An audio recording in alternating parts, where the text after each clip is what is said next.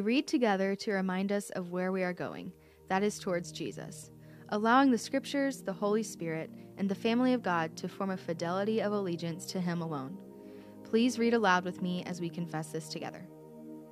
We believe the gospel is the good news that God our Father, the Creator, out of His great love for us, has come to rescue us from sin, Satan, death, and hell, and to renew all things in and through the work of Jesus Christ on our behalf, to establish His kingdom through His people who participate in loyal allegiance in the power of the Holy Spirit. This is for God's great glory and our profound joy. Welcome. Glad you're with us. Hey, if you have a copy of Scripture, join me in Matthew chapter 7. If you want to go digital like I am today, you can snag your phone and snap a picture of the QR code on the screen. It'll take you to a spot on our website, which will allow you to follow along with all the verses, even take some of your own notes and email them back to yourselves. I think taking notes is a great way to reiterate what you learned and remind yourself of it later. Life seems to be a bit of an open book test, doesn't it? And God wants to help you thrive in that. I'm not saying that, like, if you don't take notes, you're not going to heaven, or I'm just saying, why take the chance? You know, like somewhere, got to measure that out.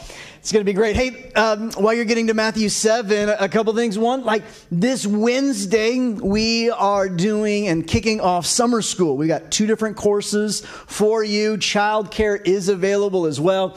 If you haven't signed up for one of these courses, Wednesday nights, the next 5 weeks, get signed up. Starts this Wednesday. It's going to be really, I think, helpful for us as we gain understanding and learn and grow in Jesus. Here we go. The King Jesus Gospel, episode 13. Jesus is we're in Matthew 7. Jesus is finishing his Sermon on the Mount. This is what the Scripture says.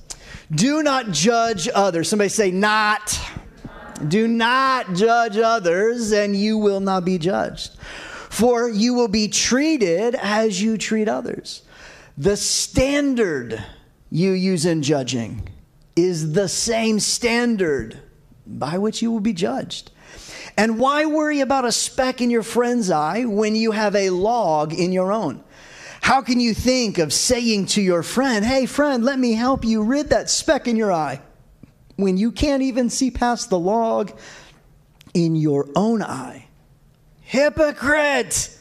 Oh, first get rid of the log in your own eye, then you will soon see well enough to deal with the speck in your friend's eye. Don't waste what is holy on people who are unholy. Don't throw your pearls to the pigs. They're just going to trample the pearls and probably turn around and attack you.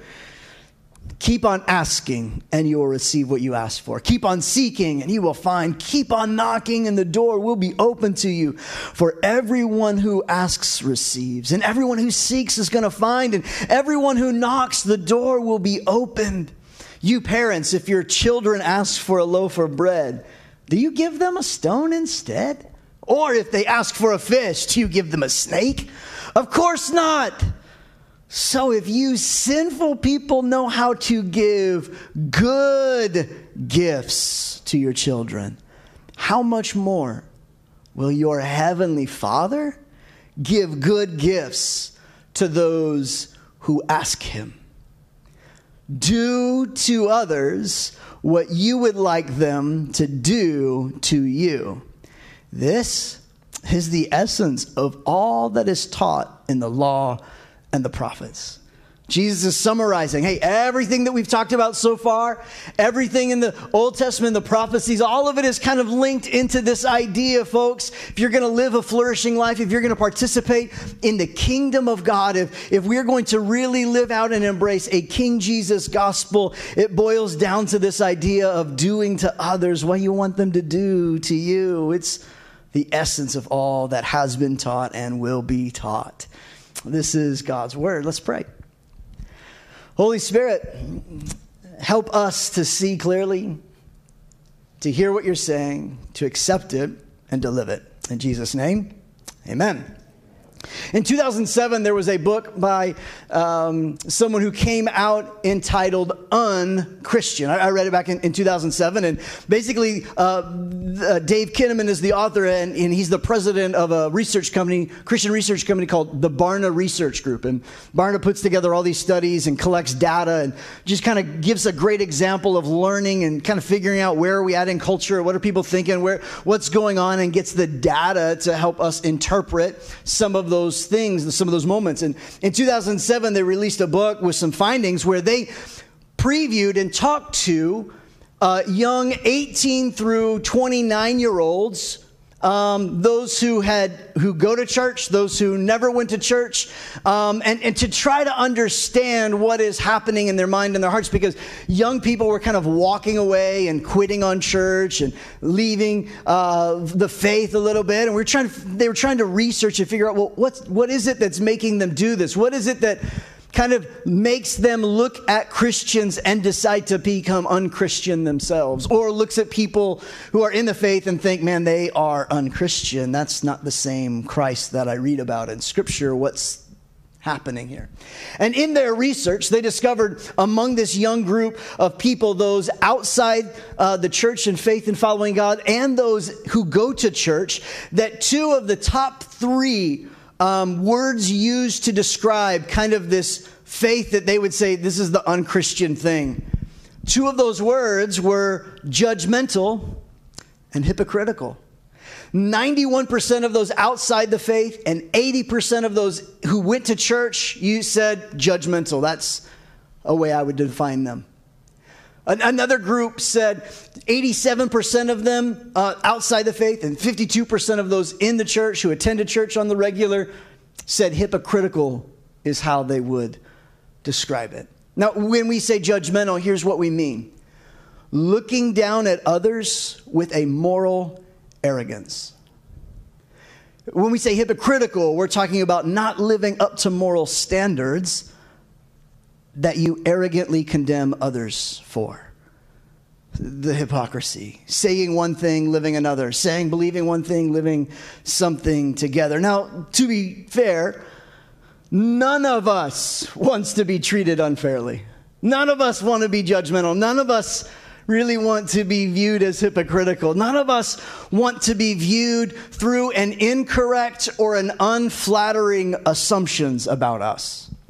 None of us want that for ourselves. But we have a natural tendency as humans, don't we? We have a natural tendency, whether Christian or non-Christian, I think in our humanity, in our fallen state, in our unlike Jesus reality, we have a natural tendency to judge other people based on the worst possible interpretation of their actions. And we judge ourselves based on the most gracious intentions and the interpretation of our intentions. We look at other people and they did something. We're like, man, they did it on purpose. They did it because of this, and they're evil and they're wrong and they're just of the devil. That's why they did it. And then somebody points out to you, well, that's not why I did it. You don't know my heart. That's not what I meant when I did that. And we're expecting to be judged in our own best intentions, while at the same time ignoring people's intentions, making untrue assumptions about their intentions, and just judging them purely based on the most evil possible potential reason for their actions. And the problem when we do that is that many of us are left in a place, and maybe you experience some of this in your own life, your own upbringing, your own church background perhaps, where it was so judgmental and so critical, and it seems so hypocritical that you're like, I'm out. I don't want to be around this anymore. Maybe there were people in your relation that you had, in maybe a neighbor or an aunt or a family member, and somebody treated you and you were mistreated in this way, and you're like, nah, I don't want nothing to do with that. And we read things like, man, don't be a hypocrite, don't believe one thing and do another, and we say things to justify it. Well, we're all sinners. And rather than actually admitting the real thing that we did, instead of actually making a change, we just rationalize it away and be like, yeah, well, God knows my heart. They don't ever actually change. We just keep misusing the grace of God. Friends, when we come to a realization that something has been incorrectly used, the answer is not to no longer use it. In other words, when we recognize that there are some people who judge incorrectly and use judgment and it's wrong, that doesn't mean we throw it away entirely. It just means that the remedy is actually proper use. It's living a Christian life in the proper way. Not throwing away Christianity altogether and saying it's no good, I'm out. I'm done with these things. I'm done with this way of living. I'm not even going to try anymore. That's not the proper response. The proper response is to figure out, well, what's the right way to do this? And we begin to do it that way. It's learning to live in the way of Jesus. See, the King Jesus gospel is understood when we realize that Jesus is the King. If we're going to walk in the King Jesus gospel, if we're going to walk and be followers of Jesus, we need to recognize that Jesus is King, and I'm going to take it one step further. He's the righteous judge, which means you're neither the king nor the right judge. See, if we're going to live this way, we need to recognize that being a part of the kingdom of God and being people who follow God and being a part of the community of God, it means that we need to make a decision to treat others the way that they themselves would want to be treated, or that we themselves want to be treated by others and the King. Are you treating other people the way you want Jesus to treat you? Is a great question to examine your own heart with. Are we looking at people and talking about people and thinking about people the way that we ourselves would want to be talked about? Well, some of you are sitting there, well, I mean, come on. People are doing wrong. They need to be told that they're wrong. And I would want somebody to point out that I'm doing something wrong. I mean, if the house was burning, I would want somebody to yell and tell me to get out of the house. Well, yeah, probably. But your house isn't burning. It's someone's life. It's different. A lot of times, I think that we do this in our marriage. I have done this in my marriage. Let me make confession to us today. That I have a tendency to love my wife the way I want to be loved. But her love language is a little bit different than my love language. She finds things valuable that communicate adoration and my affection to her differently than maybe how I would want that to come. And if I only treat her with love the way I would want to be treated with love, then aren't I really just manipulating her to do what I want her to do instead of actually loving her for her? When we start loving other people the way that we would want God to love us, when we start loving people the other way, in the way that allows them to feel and know the love, then I think we're onto something in the kingdom of God. And Jesus is drawing some clear distinctions for us as it relates to our interpretation and use of morality, of our use of living a holy life. Jesus does not want us acting with moral arrogance towards other people, nor does he want us acting morally ignorant of our own heart. And this is what Jesus is coming for today. And so he uses this word, do not judge. This word judge, let's talk about judgment for a minute. Judgment in the Greek comes from, in the root word is the word krino, K-R-I-N-O, krino. And the Greek word krino simply means this, to decide something. To decide something. How many of you have to make decisions every day? Show of hands, come on. If you have to make, you are making judgments every day. Krino. That's not the word that Jesus uses here, though. Jesus uses a different compound word in the Greek, and part of the compound word is the word krima, K-R-I-M-A in the Greek, which means to decide with condemnation or sentencing.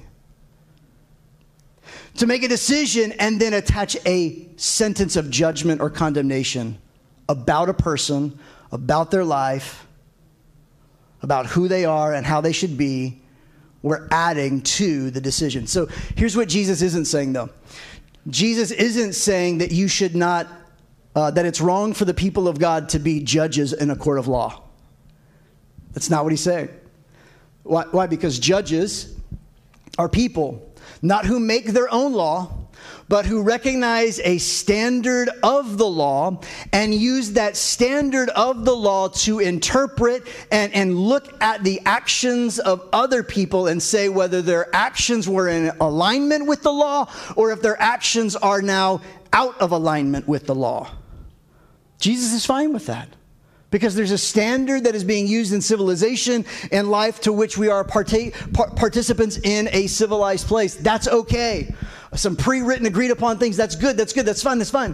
What happens, though, that Jesus is condemning and rebuking and kind of cautioning us is that we would use our own standard, or perhaps even the standard of God's law, in a way that would authoritatively sentence someone or condemn someone. Why is that not okay? Because it's not your law, it's God's. You're not the authority of God's law. There's only one judge of God's law, and you ain't it. But God is. James, the brother of Jesus, in his book in the New Testament, James, says this. He carries on the thought. He says this: don't speak evil against each other, dear brothers and sisters. If you criticize and judge each other, then you are criticizing and judging God's law. See, he's attaching another word to this judgment. He's clarifying the kind of judgment he's talking about. But your job is to obey the law, not to judge whether it applies to you. Your job and my job, when it comes to the morality listed in Scripture, is not to decide whether or not we think it's moral or not, if it applies to us or not. Our job as people who are living in the kingdom of God to say, if we understand what God is saying accurately, our job is to obey it, not point out when others don't obey it. He says your job is to obey the law, not judge whether it applies to you. God alone, who gave the law, is the judge. He alone has the power to save or to destroy. So what right do you have to judge your neighbor? Here's what James is kind of expounding on what Jesus taught us in Matthew 7. James, again, is not saying your job is to correctly articulate, pontificate, and publicize whether someone else is right or wrong. Whether they're right or whether they're wrong is immaterial to the appropriate response and interpretation of what is going on. It's not that you need to determine whether they are right and you are wrong. It is that you must decide, krino, how you should live when you correctly understand the morality that is found in God's word. How should you live and think and move and find your being? How should you make decisions in your life? How should you live according to God's laws? How should you live as somebody trying to follow the way of Jesus? You've got to look and see, not look around at other people. You've got to look at yourself, take a look at the mirror, and realize something that is true. That is what God's word does to us. It helps us realize and see the reality of who we are, so that we can then decide if we're going to follow the ways of God or follow in our own ways. James isn't trying to get us to point out other people's actions. He's trying to get us to point out our intentions and our actions so that we can come under the kingdom of God. It's not that we look around and say, this person is so manipulated. They're manipulating you, which is what you're doing too. Trying to convince somebody else that you're right and they're wrong. And we get in ourselves where we're trying to fix this and do this and control this outcome. And listen, God's like, hey, knock, knock. Can we talk about your heart for a second? Can we talk about your life? And what ends up happening is we sit there and we perceive what's going on in this world. And we look at other people maybe that are in our relationship, even in our family, maybe in our community. And we're looking at it and we're like, what they're doing is not right. It is morally wrong. It's not of God. It's not of right. And we're sitting here and then we look at God. God, can you believe that they're doing that? Aren't they so wrong for doing that? And God's like standing there like, I'm sorry. I think you're in the wrong seat. And you go sit over there with them because you're not sitting in the seat of judgment. God is sitting in the seat of judgment. And what James is trying to say is what we end up do is we come in and we begin to fill assumptions about what they did and how they did it. We make assumptions about their character. We begin to categorize it, and then we advertise it to other people, and we advertise it around what we think they did and why they did it. The Bible calls that slander and gossip. This is low-hanging fruit, but it's a really clear picture in our world today. Let's just for a minute imagine together that there was somebody, we'll say in public office, whom you perhaps did not vote for, and you are not particularly pleased with the economic realities that are being created under the decisions through which they are helping to lead and navigate. For example, let's imagine this. It may not be relatable to you, but let's just put on our thinking caps for a minute. And you're seeing and you're trying to decide, Crino, are these decisions good or are these decisions producing bad results? And we look and we decide what's okay is to look and decide and say, yeah, those aren't good decisions. I think we need to make some different decisions. How can I make some different decisions? That's good judgment. It's not crossing a line. But that's not what we do, is it?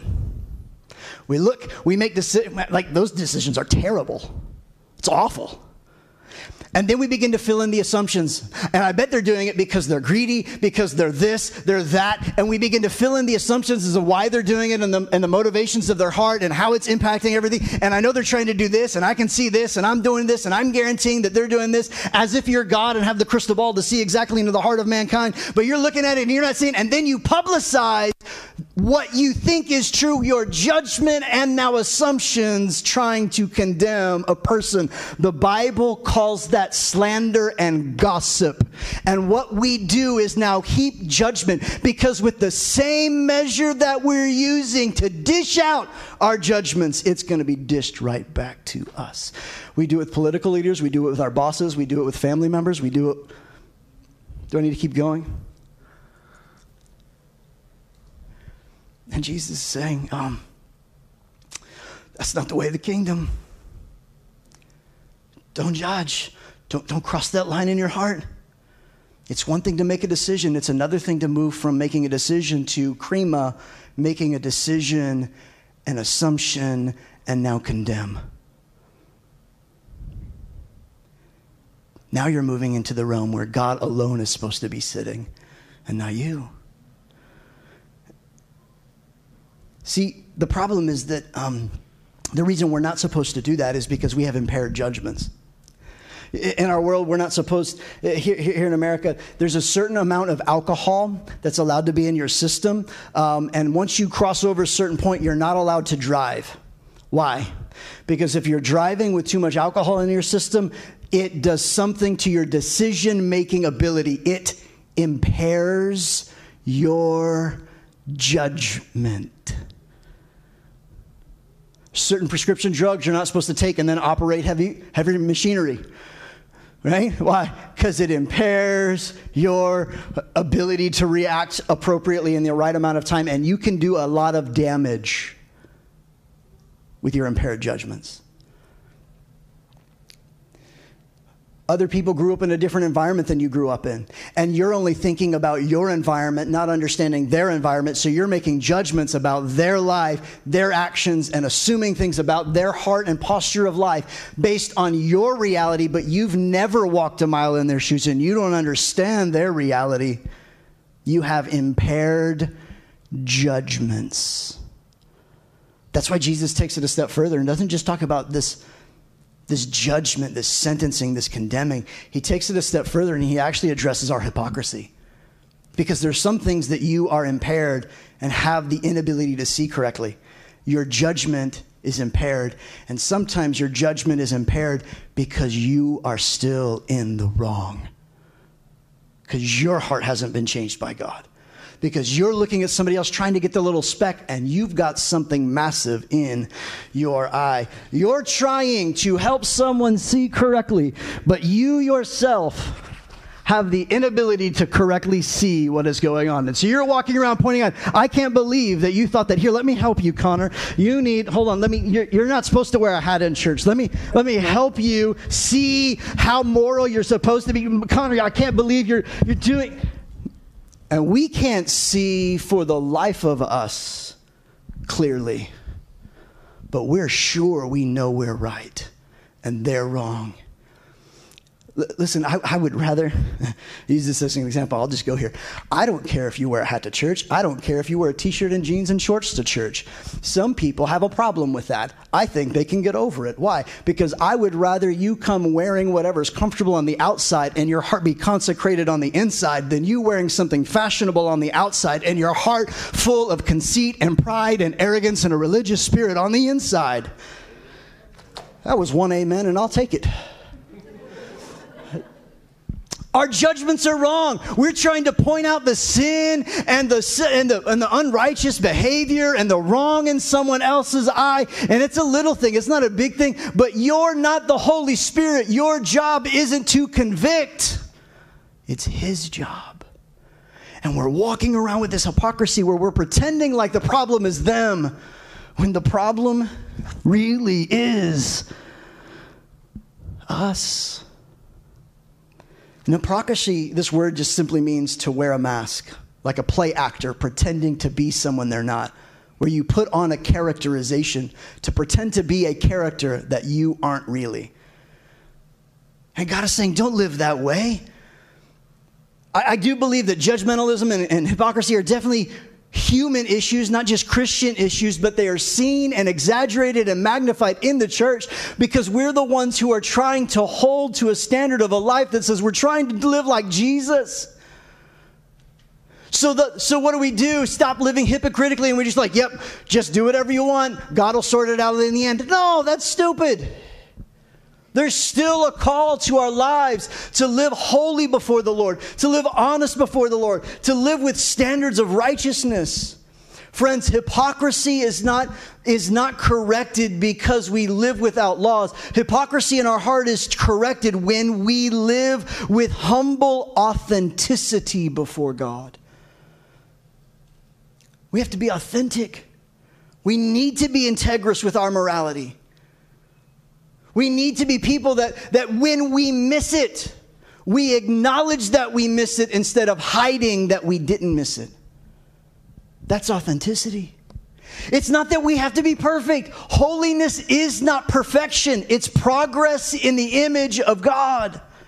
Holiness is God's righteousness covering and taking the place of our failures. Holiness is us separating and choosing to be transparent about our life. In the book Unchristian, Dave Kinnaman says this quote when talking about hypocrisy. He says this. He says, transparency disarms an image is everything generation. Where you are posturing and trying to control an image about your life, that's what will cause us to live with hypocrisy instead of honesty. That's what will cause us to live without humility. Let me ask you a question. When someone points out something that you're not doing right, maybe on the job, has nothing to do with morality, it just has to do with job performance. Do you get defensive or do you repent? Do you try to deny, that's not really, well, it was actually somebody else's fault and it was really them and this and that, or do you be like, you know what? Yeah, I missed that. I'm sorry. Is there any advice on how I can make that better? That just disarms some things, doesn't it? In our political landscape, if people would quit trying to posture their own image and actually admit when they did something wrong, boy, wouldn't that help? So instead, we just kind of posture and peacock out our feathers and pretend like it never really happened. Why do we come to the table of the Lord every Sunday? Because every Sunday we come to the table of the Lord to take off our masks. And we're like, yep, nope. God, I can't do this on my own. I need your strength. I'm not trying to pretend something. I'm trying to become someone more like Jesus and less like me. I'm trying to move in his way. I need to receive his righteousness. We seek first his kingdom and his righteousness. We don't use all of these outward judgments of looking at somebody else's life to sit on a moral high horse and point out what other people are doing wrong, rather than taking a deep look at our own heart. We come to the Lord and we say, Lord, it's here first. We deal with the log in our own eye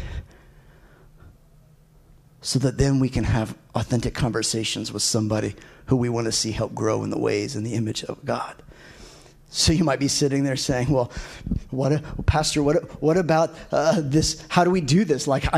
How do we live in a world that we look around and we're like, this is morally bankrupt. This is wrong. This is evil. This isn't good. We shouldn't be thinking this way. We're doing it wrong. How do I live when people are not living like God and we need them to live like God? Pastor, I thought we were supposed to live with boldness and not be sissies for Jesus. I thought we were supposed to be strong in the Lord and the power of his might. I thought we were supposed to wage war and take it to the enemy and defend the faith and let people know that they're wrong. How are they going to know that they're wrong if I don't tell them? Aren't we supposed to let our light shine, Pastor? Yes, but your light is not a spotlight of awareness. It's a light of a life consecrated, being burned and lit aflame by the Spirit of God in your life, that he empowers you to live a contrasting life, not a life confronting the world's sin, but dealing with your sin, letting the Spirit burn brighter in your life so that you can be a living example of holy and righteous and love and forgiveness and authenticity, so that they may see your good works, not your moral words. That they may see your good works, not be convinced by your superior arguments. That they may see your good deeds and then glorify God.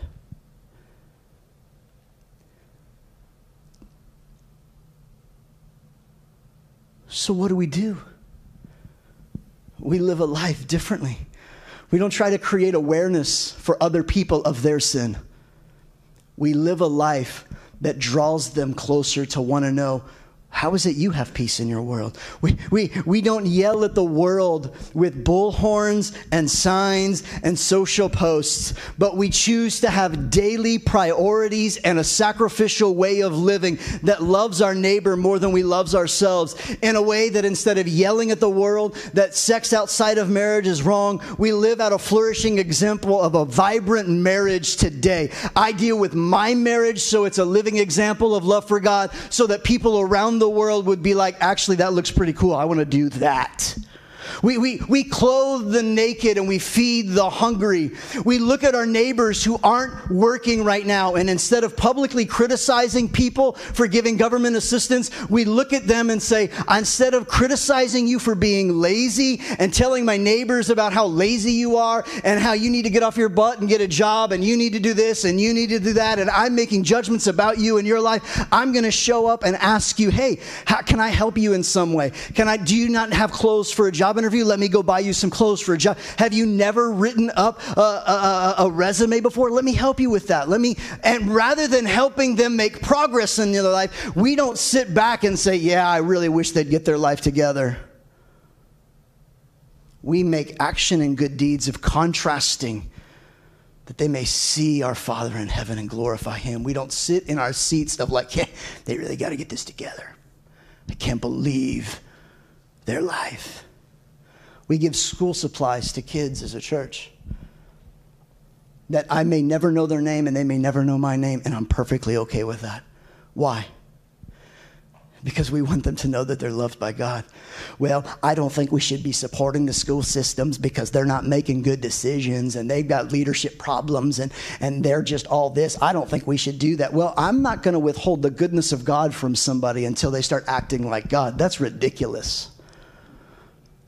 I'm not called to manipulate and control people. I'm called to love God and be a contrasting light, pointing people to Jesus, not pointing out their failures.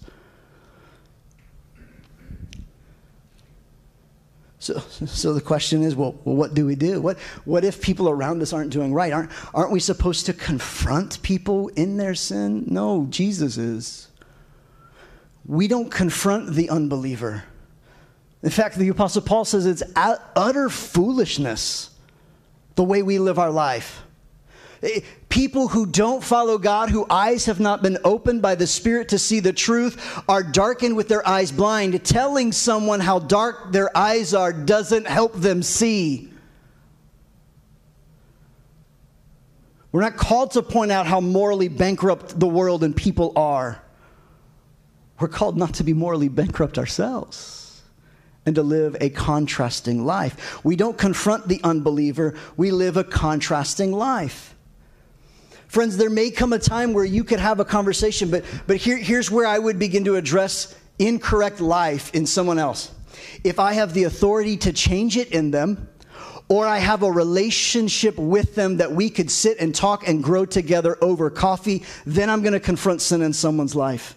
But if those two things aren't true, I'm not going to grab my bullhorn or social post and talk about how morally reprehensible they are. I'm just going to live a holy life that honors God instead. I'm going to let my actions speak louder, because I'm not called to criticize and condemn and judge them. I'm called to live before my righteous judge with his righteousness in my life. See, the right way to judge, the proper way to judge, is just krino, not krima. Krino, to decide. Krima, to decide with judgment and condemnation. That's not what we want. We want to decide. So what do? We look at their life and we contrast their life. But if we contrast their life with a heart of self-righteousness, it only leads us to comparison. When we start comparing our life to their life, our righteousness to our morality to their morality, when we start comparing the morality of the Bible to their morality, you know what we've done?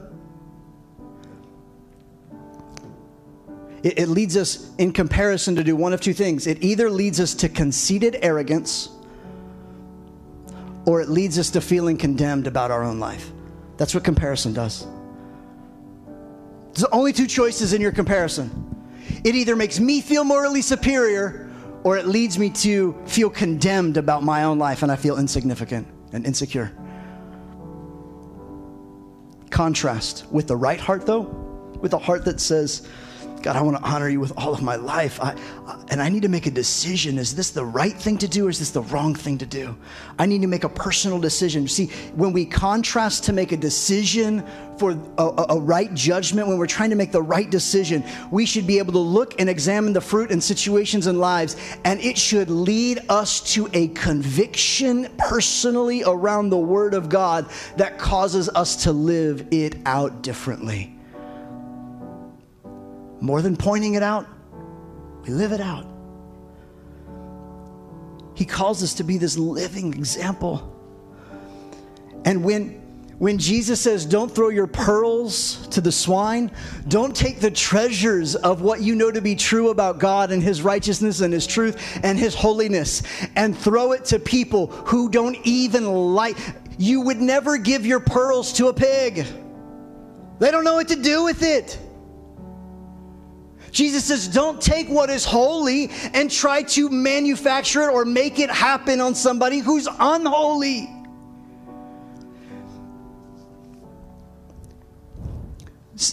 Several months ago, it was on Mother's Day, we talked about how as a church, we are for life. For life. From the womb to the tomb, we're for life. It shapes who we are. We look to the Word and we conform it to our lives, not to what do we think about it, how do we think it should be, whose rights it should be above someone else's rights. And after that Sunday, we recorded a video and we sent it out to our church via text message and email, expounding a little more fully about the complexities of the moment. It was right after there was a leak about the potential change of Roe v. Wade. And everybody was up in arms and things, and people were chatting and chanting and riots and things. Believers were like, let's go to action. Let's go. This is the time. It's always been the time. We always need to be serving and holding the truth, but we need to live the truth instead of shouting truth, expecting someone else to hold to a truth that they have no context for. We don't throw pearls before swine. People who we have a relationship with, let's have a conversation. Absolutely.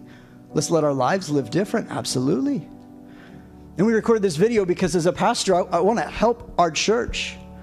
Every Sunday you show up and invite me and our team and our church to speak life to you through the scriptures and help us as a community navigate our world together, living according to the scriptures. That's what we're doing. And we shared this video. You know what we didn't do with that video? We didn't make it public for anyone in the world to see. If you didn't have the link sent directly to it, you didn't see it. I'm not trying to tell the world how to think. I'm trying to show the world how to live for Jesus and what a transformed life looks like.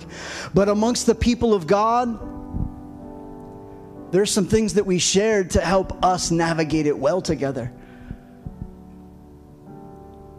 Why? I'm not trying to convince a world with my words and arguments, and definitely not by pointing out how immoral they are, how immoral it is to murder a baby. I'm not here to do that.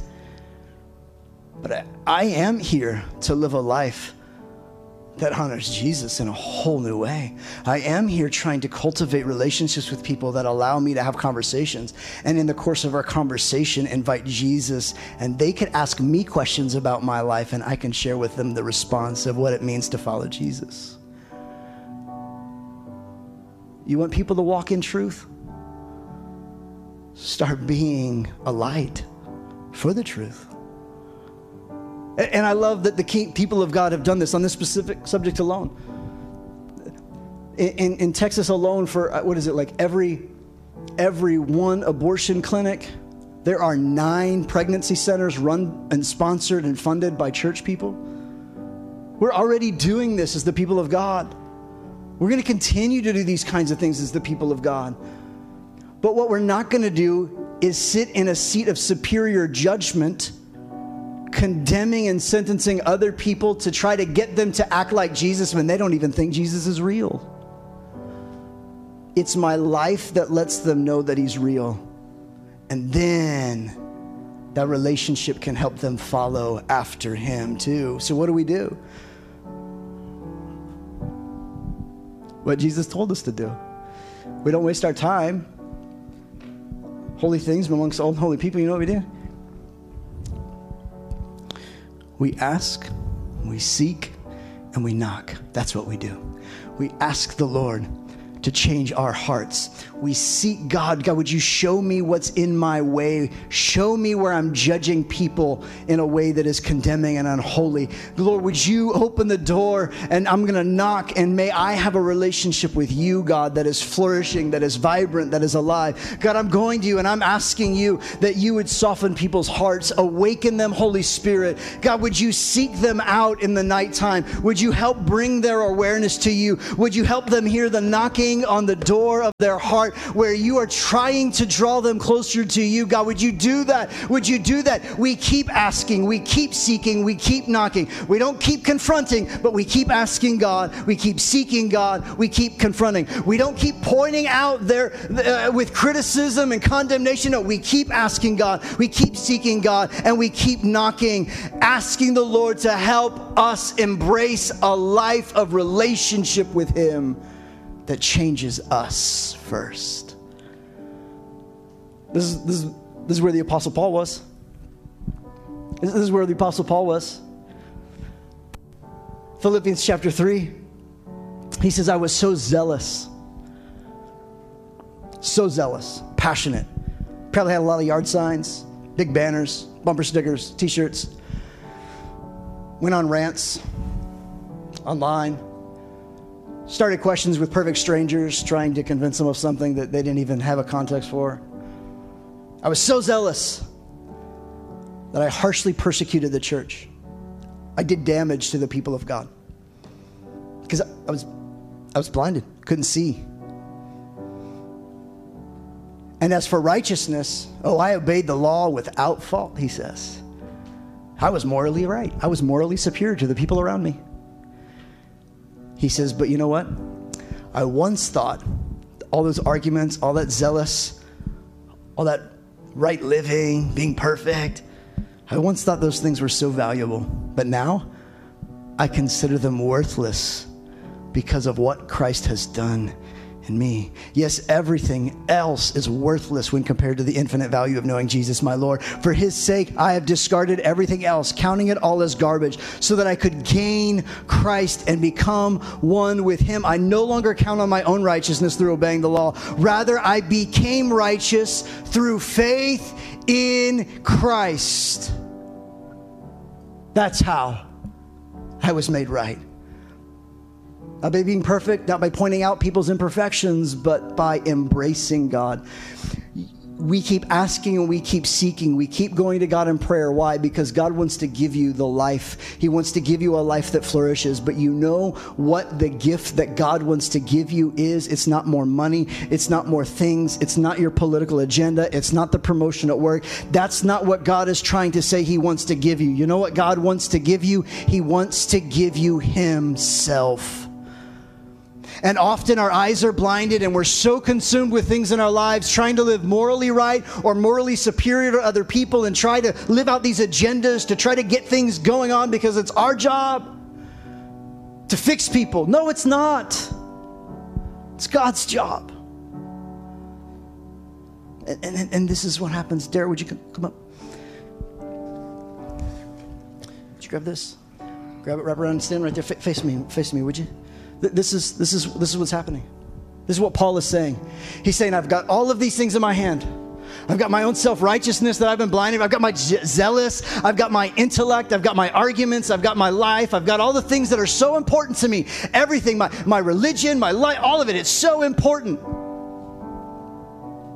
But see, God is trying to come to us, and he's coming to he wants to give us the good gift. He's a good father and wants to give goodness. He wants to come and have a relationship. But all of these things that we hold on to, and all of our possessions, all of our thoughts, all of our priorities, all of our assumptions, all right here are holding us, and we're holding on to them for dear life. And Paul says, you know what? All of those things that looked really good, that looked really right, that looked like it was good, all my church attendance, all my Bible study, all my right living, all of my dressing up to go to church, all of my arguments, all of my street evangelism and social posts and yard signs and telling people that they're wrong, all of that I counted as absolute garbage. And when I did, I could be embraced by God and be embraced by him, where I could actually experience the love of God. Thank you, Dee. Would you stand with me? This is what we're after. This is what God is after. God is after you being embraced by him into a life-giving relationship with him, where you're healed, where you're made whole, where you're set right, where he gives you his righteousness. Not where you're trying to fix all the other problems and all the other people. Are there problems? Yeah, a ton of them. But you're not the king, and you're not the judge. Jesus is. And so when we embrace God, we embrace a life of his righteousness. We embrace a life of his wholeness. We embrace a life that gives us the strength to admit when we screw it up, instead of hypocritically hiding behind it, defensive. We can embrace that too. And that's where we meet God. Would you bow your heads just for a minute? Would you go ahead and open your communion too? You might have to open your eyes to do that. Sorry, I told you in the wrong order. Just get your communion out. Get it ready and in your hands.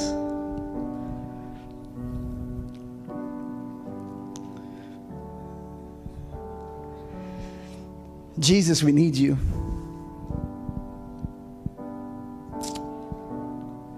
Lord, I pray that today what we've heard, Lord, would do a work in our hearts. God, if there are things that were said or uttered that weren't of you, would you just Help them fall out of our memory and our ears. Lord, we want to live a life that honors you. We want to be those lights. We just don't want to be the wrong kind of light. God, we want to be people who make good decisions and distinguish how we should live our lives that should lead us to a place of conviction, not to where we feel condemned or we live conceited.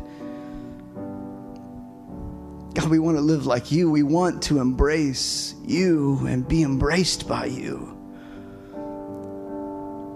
So, Lord, where we've been shouting at people who we have no relationship with, would you help us, oh God, to stop? God, where we've been silent because we haven't had a conversation with somebody that we love, would you open the door for that conversation? Jesus, would you do a work in our heart? Lord, your body was broken for us. Lord, our world is broken. We're broken. And sometimes, God, we pretend that we're not.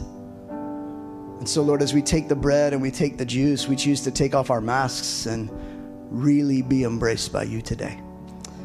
And would your body bring healing, and the juice, which represents your blood, bring forgiveness and restoration. In Jesus' name, let's take the bread together.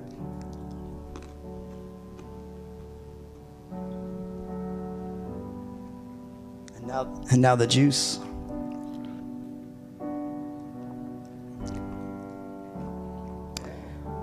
Lord, I pray for your people today. Lord, where we've been criticizing and critical and slanderous, would you help us to just shh? God, where we've lived in a way where we've kind of thrown out all of your law and we've thrown out all of your agreements and we've thrown out all of your standards because we don't want to appear morally superior, Lord, would you correct us so that we pursue you with holy living? And Lord, I pray that today you would keep our hearts postured in a way in prayer where we ask and seek and knock and ask and seek and knock. And it wouldn't be about you changing someone else nearly as much as it would be about you embracing us.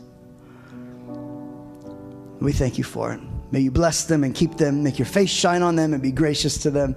God, would you lift up your countenance towards us and give us your peace? We pray this in the name of the Father and Son and Spirit. And everybody said, amen. Hey, friends and family, I hope today's message was life-giving for you.